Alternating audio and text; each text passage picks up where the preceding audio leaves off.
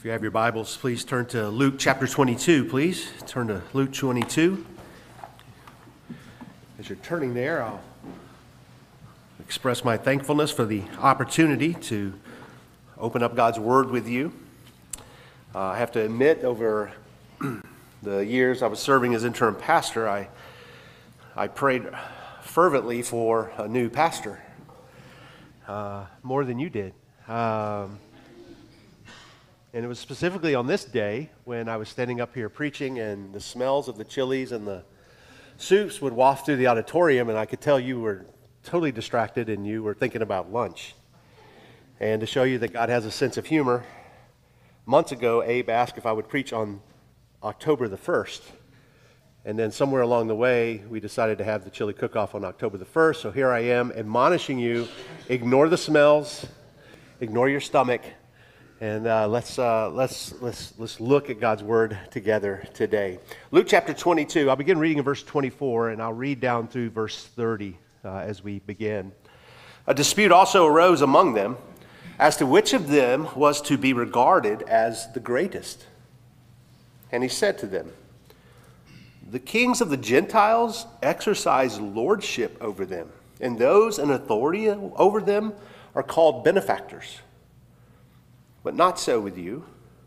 Rather, let the greatest among you become as the youngest, and the leader as one who serves.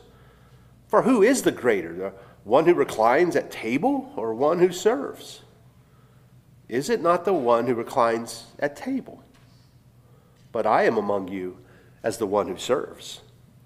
You are those who have stayed with me in my trials, and I assign to you, as my Father assigned to me, a kingdom, that you may eat and drink at my table in my kingdom and sit on thrones judging the 12 tribes of Israel." May the Lord add his blessing to the reading of his holy and precious word. Let's bow together. Father, we come to you this morning with gratefulness and thankfulness in our hearts as we continue to sing and contemplate your majesty and your glory of who you are. And then our hearts are even reeled in even more as we contemplate what you have done for us. What you've done for us doesn't define you. It's who you are. And what you've done for us is a simple reminder of your greatness and of your love and of your mercy. And we sit in this room this morning as debtors to that.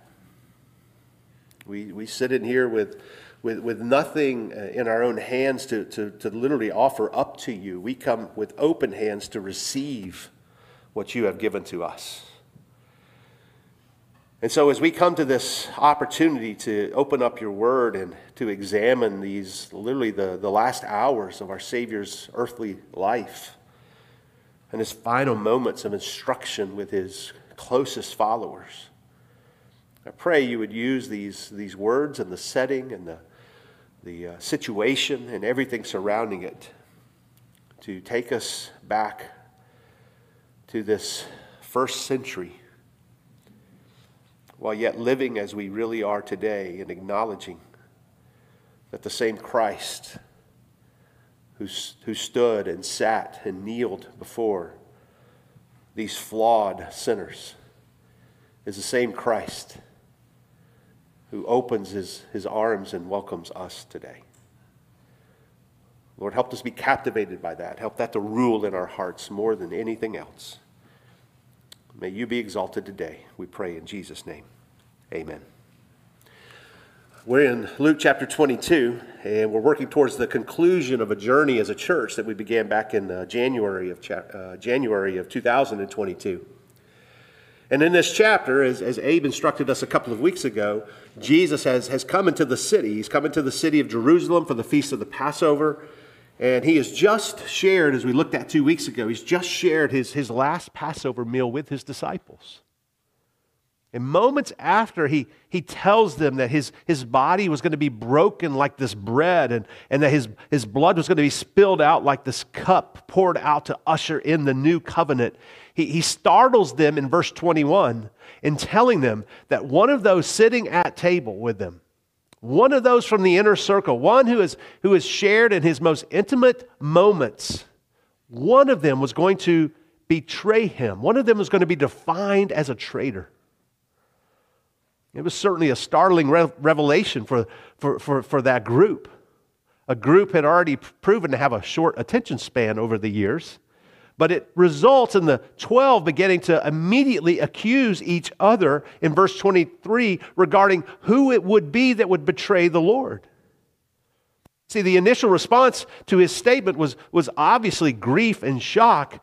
It was a punch in the gut to hear that they had been living with a traitor. I seriously doubt they were as concerned about someone betraying Jesus, but there's been a traitor amongst us. And it didn't take long for grief to turn to suspicion. And then that leads us to our text for today, beginning in verse 24. And what I want us to see as we explore this text from verse 24 down through 38 are two things. First of all, Jesus gives hope to his proud and flawed followers. And then secondly, Jesus prays for his own. Jesus gives hope to his proud and flawed followers. And Jesus prays for his own. Verse 24, a dispute also arose among them as to which of them was going to be regarded as the greatest. It's incredible, isn't it?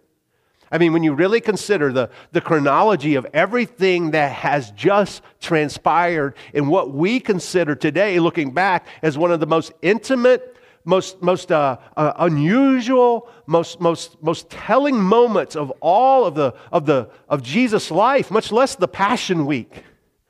A moment that many of us would just love to transport ourselves back to and just be a fly on the wall in that upper room. It's incredible, is it? That his closest companions, the ones who for 3 years have been watching from a front row seat as he lived a selfless life to others, at that moment of all moments, they devolved into a self-promoting session of bickering and fighting. Jesus has just poured out his heart and told them what was yet to come with the weight of the cross on his mind. And here they are. Not irreverently, but I wondered throughout the weeks as I kept reading this, must the thought have crossed his earthly mind, his human mind? Is this really the best that we had? Father, is this really the best? Jesus says, one of you is going to betray me, and the disciples start pointing fingers. Well, I bet it's you. Well, how could it be me?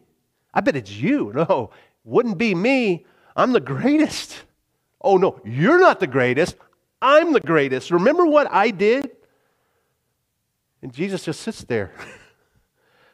Like, can you believe this? Now, granted, this isn't the first time the disciples had gotten into this exact argument, right? You can look back in Luke chapter 9 if you want, in Luke chapter 9 and verse 43. And not ironically, it was when Jesus talked about going to the cross there as well. When he spoke of going to the cross, in fact, let me just read this to you in Luke chapter 9, verse 43. And all were astonished at the majesty of God, but while they were all marveling at everything that he was doing, Jesus said to his disciples, "Let these words sink into your ears.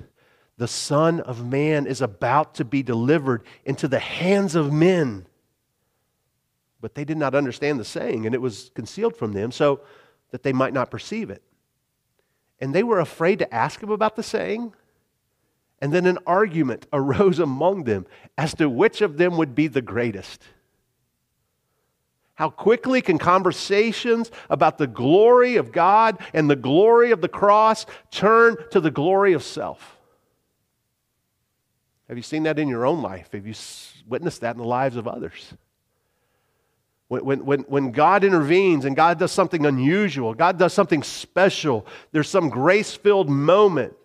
And whether it's you or someone else, it's just so easy for us in our humanity to begin clamoring for the credit. God does something, and we kind of want to slide in there and say, well, that was because of what I did that God did something. Instead of just stopping and even stepping further back and say, what a great God we have. How quickly our flesh is distracted from God's glory to wanting to hoard the glory for ourselves. And this was the case of his most intimate group of followers. So Jesus uses the time to instruct them about what greatness really is. In verse 25, the kings of the Gentiles exercise lordship over them, and those in authority over them are called benefactors. Jesus is simply explaining the way of the world. When people are in a position of authority, it can go to their heads. And it's something that we often observe in our own culture, and we talk about it in our own setting. In the kingdom of the world, greatness is usually equated with power and the ability to rule over people. The word benefactor is a Greek word, and it speaks of one who has honor conferred upon them for doing something. Some special service. In other words, it's not a person who serves for the benefit of the one they are serving. It's a person who serves so that they can get the glory of being considered a servant. And that's what Jesus calls this mindset of the world about greatness. Jesus has called out this behavior around him many times throughout the Gospels, telling the guilty that you have your reward. He's told them that whoever exalts himself will be humbled. And that's what he's doing. He's addressing that kind of a mindset. And the behavior of his disciples in this moment was the way of the world. But Jesus, instead of coming down with a hammer, he slides in and he gently reminds them that you're different. I'm different. And you're my followers. And you're to be different. Verse 26, but not so with you. You can almost hear him pleading. The world is like this. The kings of the Gentiles are like this, but not so of you. Rather, let the greatest among you become as the youngest, and the leader is the one who serves. For who is greater, one who reclines at table or one who serves? Is it not the one who reclines at table? But I am among you as the one who serves. Can't you see the difference? In the world, men serve so that they can lead. In the kingdom of heaven, men seek the position of leadership so that they can have a greater capacity and a greater platform to serve. In the kingdom of God, true greatness is evidenced by the capacity to sacrificially love God and love others. Jesus said it this way. He said to be great, you have to become as the youngest. That's because in the culture there, the youngest were considered the least important. You didn't let children make important decisions. You didn't let children weigh in what was going to happen. Important decisions were reserved for those with experience and wisdom. And Jesus said, in order to be great, you had to seek the glory of a child. Well, that's an oxymoron. If you wanted to be a true leader, you lower yourself. You be a servant. You see, in the world, the master is always the greatest. But Jesus reminds them of his own legacy as a servant among them. He uses the phrase, one who serves, 3 times in this short passage alone, signifying the work of Jesus in their own midst, both on that night and in the previous years as they ministered together. In fact, you know from John's account of this very same setting that Jesus actually concluded the meal by doing what? By taking off his outer garment and wrapping it around himself and literally washing the feet of his own disciples. Empires of this world conquer by the power of the sword, but Jesus will conquer with a servant's towel. This truly great one will soon endure humiliation and death, but as a result, what will happen? He will be given a name that's above every name. But the primary message here of this part of the text is not about proud disciples really need to serve more. Okay, we can make that message. That's a great moral lesson for all of us, and we can find that embedded in other texts. But that's not the primary message of this part of the text. The primary message is this: a loving Savior keeps and blesses his own. Look at verse 28. You are those who have stayed with me in my trials. And I assign to you, as my Father assigned to me, a kingdom, that you may eat and drink at my table in my kingdom and sit on thrones judging the 12 tribes of Israel. Just like at the supper earlier, Jesus has the future on his mind. It's weighing him down. He reminds his disciples here of an authority that awaited them in the kingdom. I'm going to do for you what my Father has done for me. I mean, think about this. On the eve of his gruesome crucifixion, he is still a Savior of hope. Literally hours before, they were going to scatter and leave him and betray him and deny him. And he's going to lay down his life and go to a cross. Hours before that, he is still consumed as a loving Savior of giving hope to his own. As he discusses in this discourse of the bread and the cup, he is anticipating the kingdom which his Father had given him. He's anticipating a banquet meal that he will one day eat with all of us in his kingdom. He was looking past the painful reality of the cross to the promised joy of the kingdom. Hebrews 12 put it this way, in talking about living a life of endurance for those of us who are followers of Christ. It says, how do we do that? Hebrews 12 says this: you look unto Jesus, right? Why? Because he's the author and the finisher of our faith, who for the joy that was set before him endured the cross, despised the shame, and is set down at the right hand of the throne of God. An anguishing Savior was still giving hope to flawless, selfish followers. Jesus says to his proud followers, do you want something to look forward to? Do you want something to carry you through these coming days? They're going to be difficult. Do you want a glimpse of joy to help you through? Because you have stood with me on earth, you will sit with me in my kingdom. And not only that, but you will sit on thrones and you will judge the 12 tribes of Israel. These men will rule and reign with Christ. The apostolic authority that they're about to receive is going to carry them into the future kingdom. And Jesus has granted them to sit and rule with him because while everyone else was going back to their farms and everyone else was turning and going back to their families and to their own comforts, those men chose to leave it all and follow Jesus. And Jesus wants them to know that they will be rewarded. Jesus gives hope to his proud and his flawed followers who endure. And friend, Jesus offers hope for you today. As flawed as you are, as convoluted as your own mindset is of wanting to serve self and following after your own selfish ambitions, Jesus gives hope. If you endure, there's a place for you. He will keep you. He will help you. And he will walk with you all the way.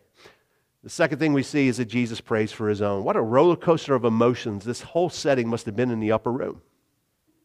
From the thought of the Passover feast that they thought, the simple Passover feast that they were going to celebrate together, and gathering in that room, to the announcement of a betrayer in their own midst, to the arguments about who was the greatest, and then Jesus' gentle rebuke and correction. But then the promise that they were going to rule and reign with him forever if they endured. Everything must have been up and down. In fact, this must have been a sky-high moment. But Jesus knew that in just a few hours, everything was going to be crushing and crashing back to reality.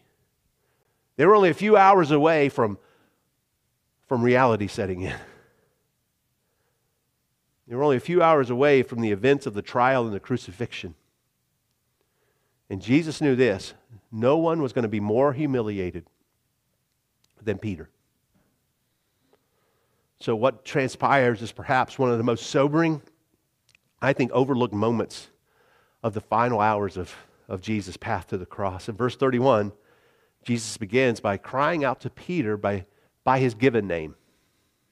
the name that he had before Jesus gave him the name Peter. Simon, Simon, behold, Satan demanded to have you, that he might sift you like wheat. But I have prayed for you, that your faith may not fail. And when you have turned again, strengthen your brothers. Now it's interesting in this passage that the word you there in verse 31 is plural in the original text. And so Jesus is telling Peter that Satan has desired to have all of the disciples. He's desired to have all of them. Apparently Satan made this demand of God the Father, similar to the picture that we're more familiar with in the book of Job, where Satan is pictured as having access to God to make some sort of demands to him. But I want you to notice a couple of things though. First, Satan has a lot of power. He desires to destroy. I mean, in John 16, Jesus called Satan the ruler of this world, right? In 2 Corinthians 4, Paul calls him the god of this age. In Ephesians 2, Paul calls him the authority of the air. He blinds the minds of unbelievers. He holds them in a snare until it's released by the gospel. And as with Job and his family, we know that Satan can take a life. He could destroy health. He can torment demons. He can cause natural disasters. He's a serious spiritual threat that should be approached with sobriety and prayer. He is a real and great power. But secondly, Satan's power is only by the permission of God. You see, there are not two superpowers in this world battling it out. There's God and everything under God. Okay? The creator God of this universe is the only superpower. When Satan desires to have disciples of Jesus, he must go to God first. The words of Jesus that Satan demanded to have you implies that Satan cannot touch us beyond what God permits. Jesus tells Simon in verse 31 what Satan intended to do to all the disciples, to sift them like wheat. The act of sifting wheat is an image of violence. Peter and the disciples are going to be shaken. They're going to be broken. The circumstances and events of the hours and days that follow that were going to take place were so severe that the disciples are going to be tempted to separate. They're going to be tempted to fall apart. You see, Satan desires to destroy faith. And this remains Satan's main goal today, to destroy faith. Ultimately, it's not important to Satan whether you're healthy or sick or whether you're rich or poor. That's not important to Satan. Those are just tools. Satan wants to sift out our faith. If he can do that by suffering, he'll try that. If he can do that by wealth or poverty, he will try that. And Jesus pictures Satan as a farmer shaking Christians in his sieve, trying to tear them apart from their faith. And some 30 years later, in 1 Peter chapter 5, verses 8 and 9, passages you are familiar with are recorded. Peter would picture Satan as a prowling, roaring lion who can devour anything but faith. You see, the only person that can fit through Satan's sieve is an unbeliever. The only person that can fit down a lion's throat is an unbeliever. It is a reality that God is superior to Satan in every way, that Satan submits to the power of God, and that God's true children can never be destroyed by the wicked one. It's a reality that a crown of life awaits those of us who endure. But the greatest encouragement from the text to me occurs in verse 32. Where Jesus, I can imagine him eye to eye with Peter, after telling him of Satan's desires, tells Peter, but I have prayed for you, that your faith may not fail.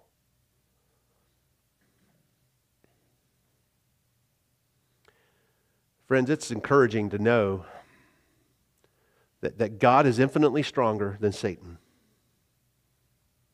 And that if we walk by faith, we can endure. and He will give us eternal life. But how much sweeter is it to know and to consider that Jesus Christ, in saving us from our sins, doesn't just stand back to watch and see if we have enough strength to endure to the end. If we have enough strength to endure trials and the temptations and the discouragements of this life. No, this Savior saves us, and He keeps us, and He prays to His Father for us. The word you here is singular, actually, in verse 32. I prayed for you, Simon. He asked God to do what needs to be done in order to preserve you from destruction. And Jesus is completely confident that His Father will answer His prayer. Because He says in verse 32, and when you have turned, I know you're going to fail. You're going to fail 3 times. And when you have turned back, go strengthen your brothers. Jesus knows that Simon's going to deny Him 3 times. He says that here in just a second, but He doesn't consider that denial to be utter failure that Satan is after. It's certainly sinful. It's a temporary weakness. He is submitting to fear. But as you will see, and we will see in the weeks ahead, it's followed quickly by bitter tears of repentance and turning back. Jesus knew Peter would turn from his sin. Why? Because He had prayed for him, that his faith would not fail. This Father granted Satan the power to sift Simon, but in response to Jesus' prayer, He did not let Simon fall. He didn't let him fall through Satan's sieve. And you know what? God will never let any of His children fall through Satan's sieve. You see, not only is God willing and supremely able to save forever all of us who trust Him, He also conspires with the Son to keep us trusting to the end. We are never left without a shield against the enemy, nor are we left to just hold the shield of faith simply with our own strength. God always sees to it that the faith that has the victory and the faith that His children need, they will have. I can't help but think this was on Peter's mind. Again, years and decades later, when he recorded under the inspiration of the Holy Spirit in 1 Peter chapter 3, blessed be the God and Father of our Lord Jesus Christ. According to His great mercy, He has caused us to be born again to a living hope through the resurrection of Jesus Christ from the dead, to an inheritance that is imperishable, undefiled, and unfading, kept in heaven for you, who by God's power are being guarded through the faith for a salvation ready to be revealed in that last time. Jesus prays for His own. Jesus prays for you. Simon Peter, I prayed for you. My Father and I have conspired to hold you tight so that your faith will not fail. And friend, that same promise applies to all of God's children. Lay hold to it. Be encouraged by it whenever you start to doubt that Jesus prays for you, and your trust in God will endure to the end. But notice this in verse 32. Jesus tells Peter, and when you have turned again, strengthen your brothers. In short, the only thing Satan is going to be able to accomplish is actually as a testing ground to prove that your faith is legitimate. It's authentic. Peter, you're not going anywhere. You're certainly going to have a rough few days, but you're going to come back. And when you come back, you're going to have a message of hope and encouragement for your brothers. Your brothers aren't going to go through exactly what you're going through. Not all of us go through the same trials and tribulations. Some go through more. Some go through less. But you'll have the opportunity to instruct and encourage and point others to Christ who has kept you and who prayed for you. You're not going anywhere. You're going to have a rough couple of days. And when you come back, you're going to have a message of hope for your brothers. And we don't see the message here in this specific text. But guess what? The rest of the New Testament is filled and certainly bears the encouraging word as the gospel explodes forth. It wouldn't be an interaction with Peter without his pride coming through, right? Verse 33, Lord, I'm ready to go to you to both prison and to death. He wasn't lying. It just wasn't then, though. And Jesus said, Peter, the rooster's not going to crow this day until you deny me 3 times. Until you deny 3 times that you know me. Peter is so confident in his own willpower, his own determination, his plan, his resolve, his own self-discipline maybe. I'm glad none of us are. This is just Peter. And this only happened at this moment in time. This is the only time it's ever happened. That we really do rest in our own preparation. We rest in our own talents, self-discipline. I'm a strong person.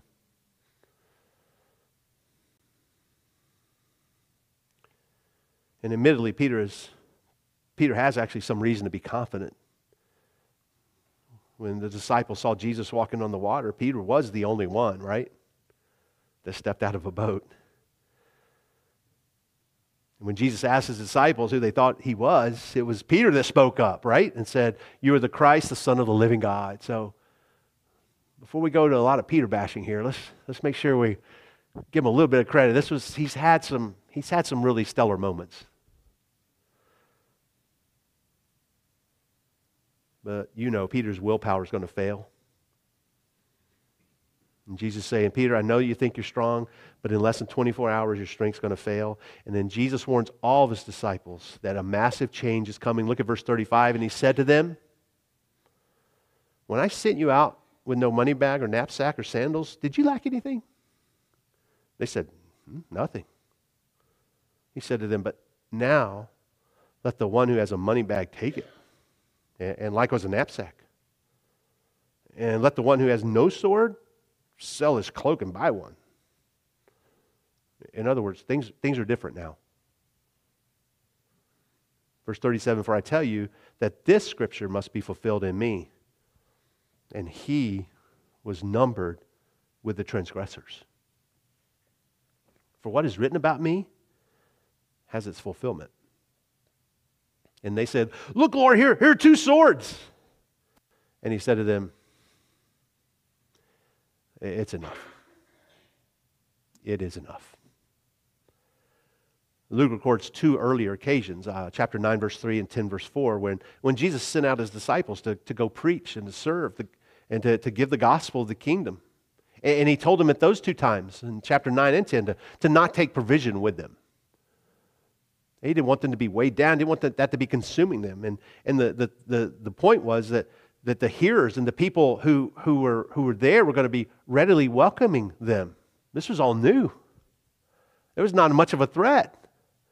This is Jesus, the great storyteller and the miracle worker and the healer. And if people who know him are coming, yeah, we're going to welcome him. They're going to be welcome into our home. So you don't need to worry. But things are changing now.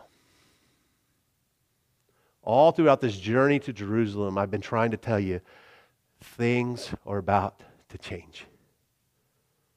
And now with his arrest and trial and death imminent, he knew that their ministry experience was going to change. And he quotes here from Isaiah chapter 53, the song of the suffering saint, a song about himself.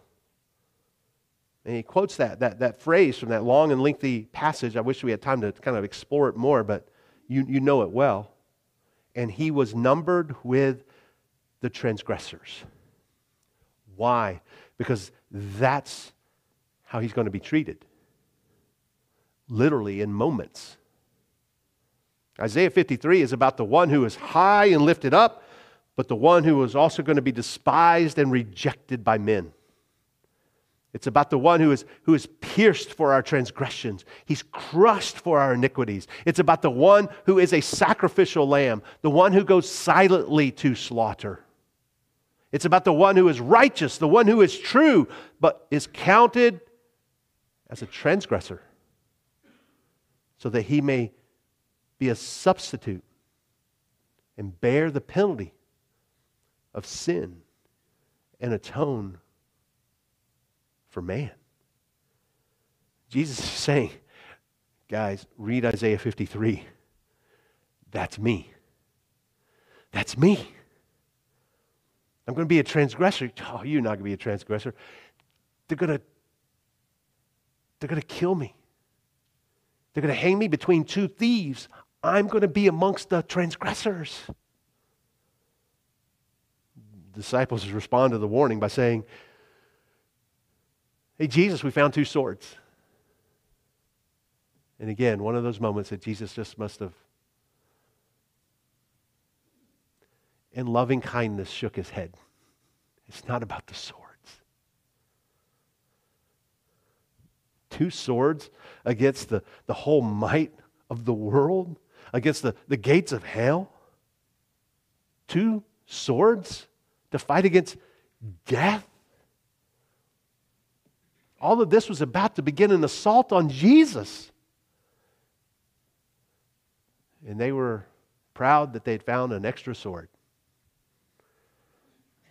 It must have been surreal to the humanity of Jesus that his disciples still didn't get it. And therefore he breaks off the conversation on the subject with a simple proclamation. It's enough. The time for teaching and prophesying is rapidly coming to an end. He has a responsibility. He has a loving responsibility to go to the cross. What's our takeaway? If we're honest, we can all identify with the actions of the disciples, I think. I mean, we are the proud, right? We are the tempted. We fail. We fear. And many times we miss the big picture because of our own selfishness in our hearts. We are them. And even as those who have been transformed by the saving grace of Jesus Christ, we still can recognize, and we should recognize, how flawed we are. And in those moments, it's also easy to dwell on our inadequacies. It's very easy to be consumed with our failure, to the point that it sometimes can even paralyze us from seeing what God wants us to see. Here's the good news. As great as the power of our flesh is, and as great as the power of the wickedness in this world is, and as great as the power of the wicked one is, Jesus' power is greater. Peter's failure was great. But you know what? Jesus' faithfulness was greater. Peter denied Jesus, and for a time he falls away. But guess what? Because of the love and the power of Jesus, he's going to be restored again. In fact, you know this, he became a key leader in the early church. He preached the gospel and he led with great boldness. He went to prison because of his commitment to Jesus, and he did die because of his commitment to Jesus. The transforming work of Jesus is pretty impressive. Be sure the reason that Peter was restored, and the reason that he endured, and the reason he became such a force for the gospel was not because of Peter's own strength. It was because of the grace and the strength of Jesus. Satan demanded Peter's soul, but Jesus interceded and said no. Friend, in the midst of your current trials and your tribulations, your times of discouragement, maybe your fear, anxiety, and uncertainty, I want you to know this, that you have a Savior who is interceding for you.